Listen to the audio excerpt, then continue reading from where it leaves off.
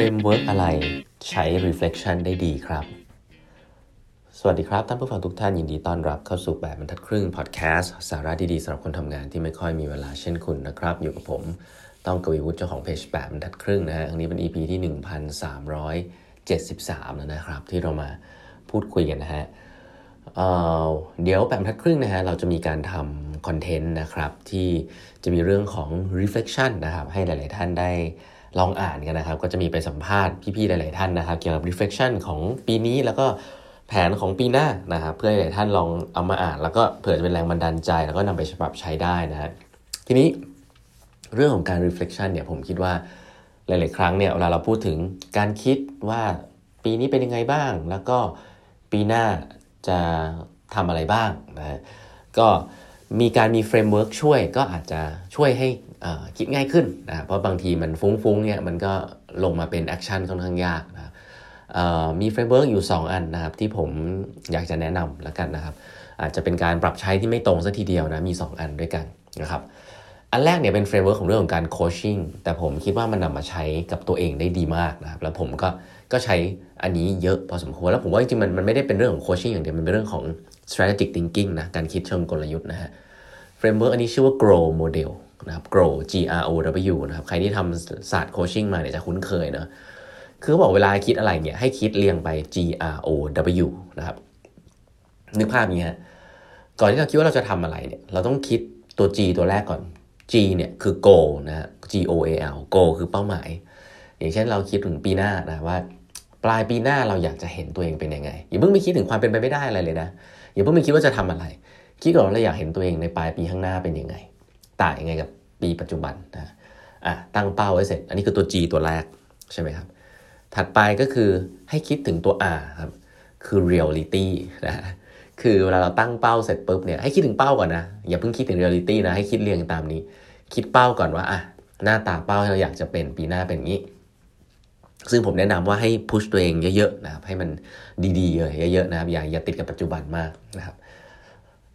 เพราะฉะนั้นพูดถึงเป้าก่อนอันที่2พูดถึง reality นะครับตัว R reality ก็คือแล้วชีวิตปัจจุบันมันเป็นยังไงนะฮะให้ลอง assess ดูครับว่ามันต่างกับสิ่งที่เราอยากจะเป็นในปีหน้าแค่ไหนอย่างไรนะครับบางทีถ้าแก็บมันเยอะมากเนี่ยก็แอคชั่นที่เราใส่เข้าไปก็อาจจะต้องเยอะหน่อยใช่ไหมครับแต่ถ้าแก็บมันไม่ได้เยอะก็แอคชั่นก็อาจจะดูสบายๆนะเพราะฉะนั้นอย่าเพิ่งคิดว่าจะทำอะไรนะครับหมุดข้างหน้าให้ได้ก่อนว่าอยากเป็นอะไรแล้วกลับมาดูปัจจุบันว่าปัจจุบันมันเป็นยังไงนะเอาสเตตัสทั้งสองที่มาเทียบกันก่อนทีนี้ถัดไปก็คือว่าแล้วคุณจะต้องทำอะไรบ้างนะครับ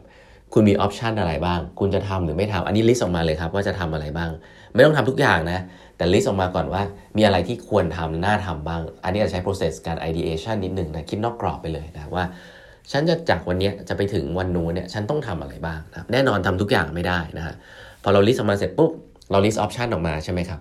ทีนี้อันนี้คือตัว O นะ G R O O คือออปชันที่ออปชันออกมาเยอะๆว่าเราต้องทำอะไรได้บ้างเรามีความสามารถจะทำอะไรได้บ้างแล้วสุดท้ายก็คือตัว W นะ W เนี่ยคือ way forward นะ way forward ก็คือลอง prioritize มาซิว่าในปีข้างหน้าเนี่ยฉันทำอะไรได้บ้างนะก็คือเอา list ตะเกียบที่เป็นออปชันเนี่ยกรองเอาตัวเน้นๆนะฮะอันนี้ก็คือ grow model นะครับที่จริงๆแล้วใช้ reflect กับปกติเขาใช้กันในโคชชิ่งกันนะฮะแต่ผมคิดว่าเอามาใช้กับตัวเองเนี่ยดีเลยนะครับแล้วก็ลองดูนะครับอันนี้คือ grow model เอาไปใช้ในการ reflection กับตัวเองได้อันนี้คือ grow model นะฮะพูดสัมมานิดนึงนะอันที่2ที่อยากจะให้เราเอาไปใช้อันนี้เป็น framework ในการทำ retrospective นะครับซึ่งเวลาทำงานด้าน HR อย่างเงี้ยมันก็จะมี framework นั่นกันมันก็จะมีการทำ retrospective ว่าเฮ้ยที่ผ่านมาเราทำงานเป็นยังไงบ้างใช่ไหมผมมี framework นึงซึ่งผมชอบใช้นะแล้วก็ใช้บ่อยด้วยนะครับอันนี้จะเป็นแบบไม่ต้อง reflect มากแต่พูดถึง action เลยนะครับมีอยู่3อันด้วยกัน 3S นะ 3S ซึ่ง 3S เนี้ยมันค่อนข้างง่ายนะแค่จำง่ายดีอันแรกก็คือว่า stop นะ stop คือปีหน้าเนี่ยคุณจะเลิกทำอะไร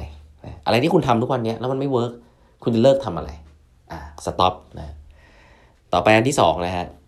start นะ start คือสิ่งที่คุณยังไม่ได้เริ่มทำปีนี้แล้วคุณอยากจะทำปีหน้าอันแรกคือทำปีนี้แล้วอยากจะเลิกทำในปีข้างหน้าเพราะมันไม่ได้เวิร์กกับคุณอยู่แล้วนะครับเช่นกินอาหารที่ไม่มีสุขภาพไม่ดีต่อสุขภาพอะไรเงี้ยนะครับ สตาร์ทคือส่วนใหญ่จะสตาร์ทเริ่มออกกำลังกายอะไรแบบนี้ก็คือสิ่งที่คุณยังไม่ทำแล้วคุณควรจะทำสต็อปสตาร์ทส่วนใหญ่คนจะคิดถึงแค่2อันนี้นะแต่ผมย้ำเลยนะครับว่าอันนึงซึ่งคุณจะต้องคิดแล้วก็ใส่เข้าไปเยอะๆเลยคือสเตย์นะสเตย์คืออะไรสเตย์คืออะไรที่คุณคิดว่าคุณทำแล้วมันดีมีผลดีอยู่แล้วก็ทำต่อไปนะสองอันแรกนี่คือแบบหยุดทำกับเริ่มทำใช่ปะแต่มีมนุษย์เราเนี่ยมีหลายอย่างมากนะครับที่เราทำได้ดีอยู่แล้วแต่เราไม่ค่อยคิดถึงมันเช่นฉันใช้เวลาครอบครัวได้ดีอยู่แล้วสิ่งนี้ยังต้องยึดต่อไป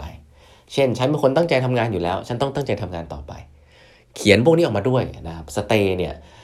เป็นสิ่งที่ผมคิดว่าคนส่วนใหญ่จะหลงลืมนะซึ่งมันไม่แปลกนะมันคล้ายๆกับว่าเวลาเราให้ฟีดแบ็กคนเรามักจะโฟกัสกับสิ่งที่ต้องพัฒนาสต็อปกับสตาร์ทมันเป็นการพัฒนาถูกป่ะแต่จริงๆแล้วผมว่าฟีดแบ็กที่สำคัญ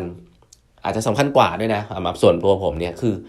ชี้จุดดีด้วยว่าคุณทำอะไรได้ดีแล้วนะแล้วก็สิ่งนั้นจะได้ไม่เปลี่ยนหลายๆครั้งที่ผมทำงานกับทีมงานเนี่ยคนทำงานเขาไม่รู้นะครับว่าเขาทำอะไรได้ดีนะคุณแค่บอกว่าอันนี้ดีนะให้ทำต่อไปเขาชอบเลยเขาดีใจด้วยแล้วเขาก็จะยึดตรงนี้เป็นสิ่งที่ไม่เปลี่ยนนะส่วนไอ้ที่เหลือว่าจะต้องปรับอะไรนู่นนี่นั่นเนี่ยมันปรับได้บ้างไม่ได้บ้างก็ไม่เป็นไรแต่อย่างน้อยไอ้สิ่งที่มันดีมากๆเนี่ยอย่าให้เปลี่ยนละกันนะสิ่งเนี้ยคือคล้ายๆกับสเตย์ฮะก็คือว่าเฮ้ยทำดีอยู่แล้วก็ทำต่อไปนะครับเพราะฉะนั้นวันนี้เอา framework 2 อันมาฝากนะครับก็เผื่อเอาไว้ใช้ในการ reflection อันแรก grow model นะฮะ goal คืออะไรเป้าหมายคืออะไร reality ปัจจุบันคืออะไรมี option อะไรบ้างนะครับลิสต์ออกมาแล้วก็เลือกมาว่า way forward คุณจะทำอะไรบ้างแล้วก็อีกอันหนึ่งก็คือ stop start stay นะฮะหยุดทำอะไรเริ่มทำอะไรแล้วก็อะไรที่ทำต่อไปแบบเดิมดีอยู่แล้วนะครับวันนี้เวลาหมดแล้วนะฮะฝากกด subscribe แบบทัดครึ่ง podcast และแบบทัดครึ่ง YouTube นะฮะตอนนี้เรื่องของการสัมภาษณ์เนี่ยหลังๆเนี่ยอาจจะสัมภาษณ์น้อยลงนะแต่ว่าคอนเทนต์สัมภาษณ์เนี่ยยังมีการมาดูย้อนหลังกันเยอะมากนะครับก็อยากจะแนะนำช่วงปีใหม่นะครับถ้าหลายๆท่านยังดูไม่ครบเนี่ยกลับไปดูย้อนหลังได้แชร์ให้เพื่อนๆที่ทำงานได้นะครับคอนเทนต์สัมภาษณ์เนี่ยมีเกือบ100ท่านผู้บริหารทั่วฟ้าเมืองไทยเลยนะครับเราเอาไปทำหนังสืออะไรมาเรียบร้อยแล้วแต่จริงๆแล้วคอนเทนต์สัมภาษณ์ฟังสดๆฟังย้อนหลังฟังกันเองเนี่ยจะได้อะไรเยอะนะครับก็อยากให้ทุกท่านได้ไปฟังคอนเทนต์ดีๆกันนะครับทำเวลาโอเควันนี้เวลาหมดแล้วนะครับฝากกด subscribe ด้วยนะแล้วพบกันใหม่พรุ่งนี้นะครับสวัสดีครับ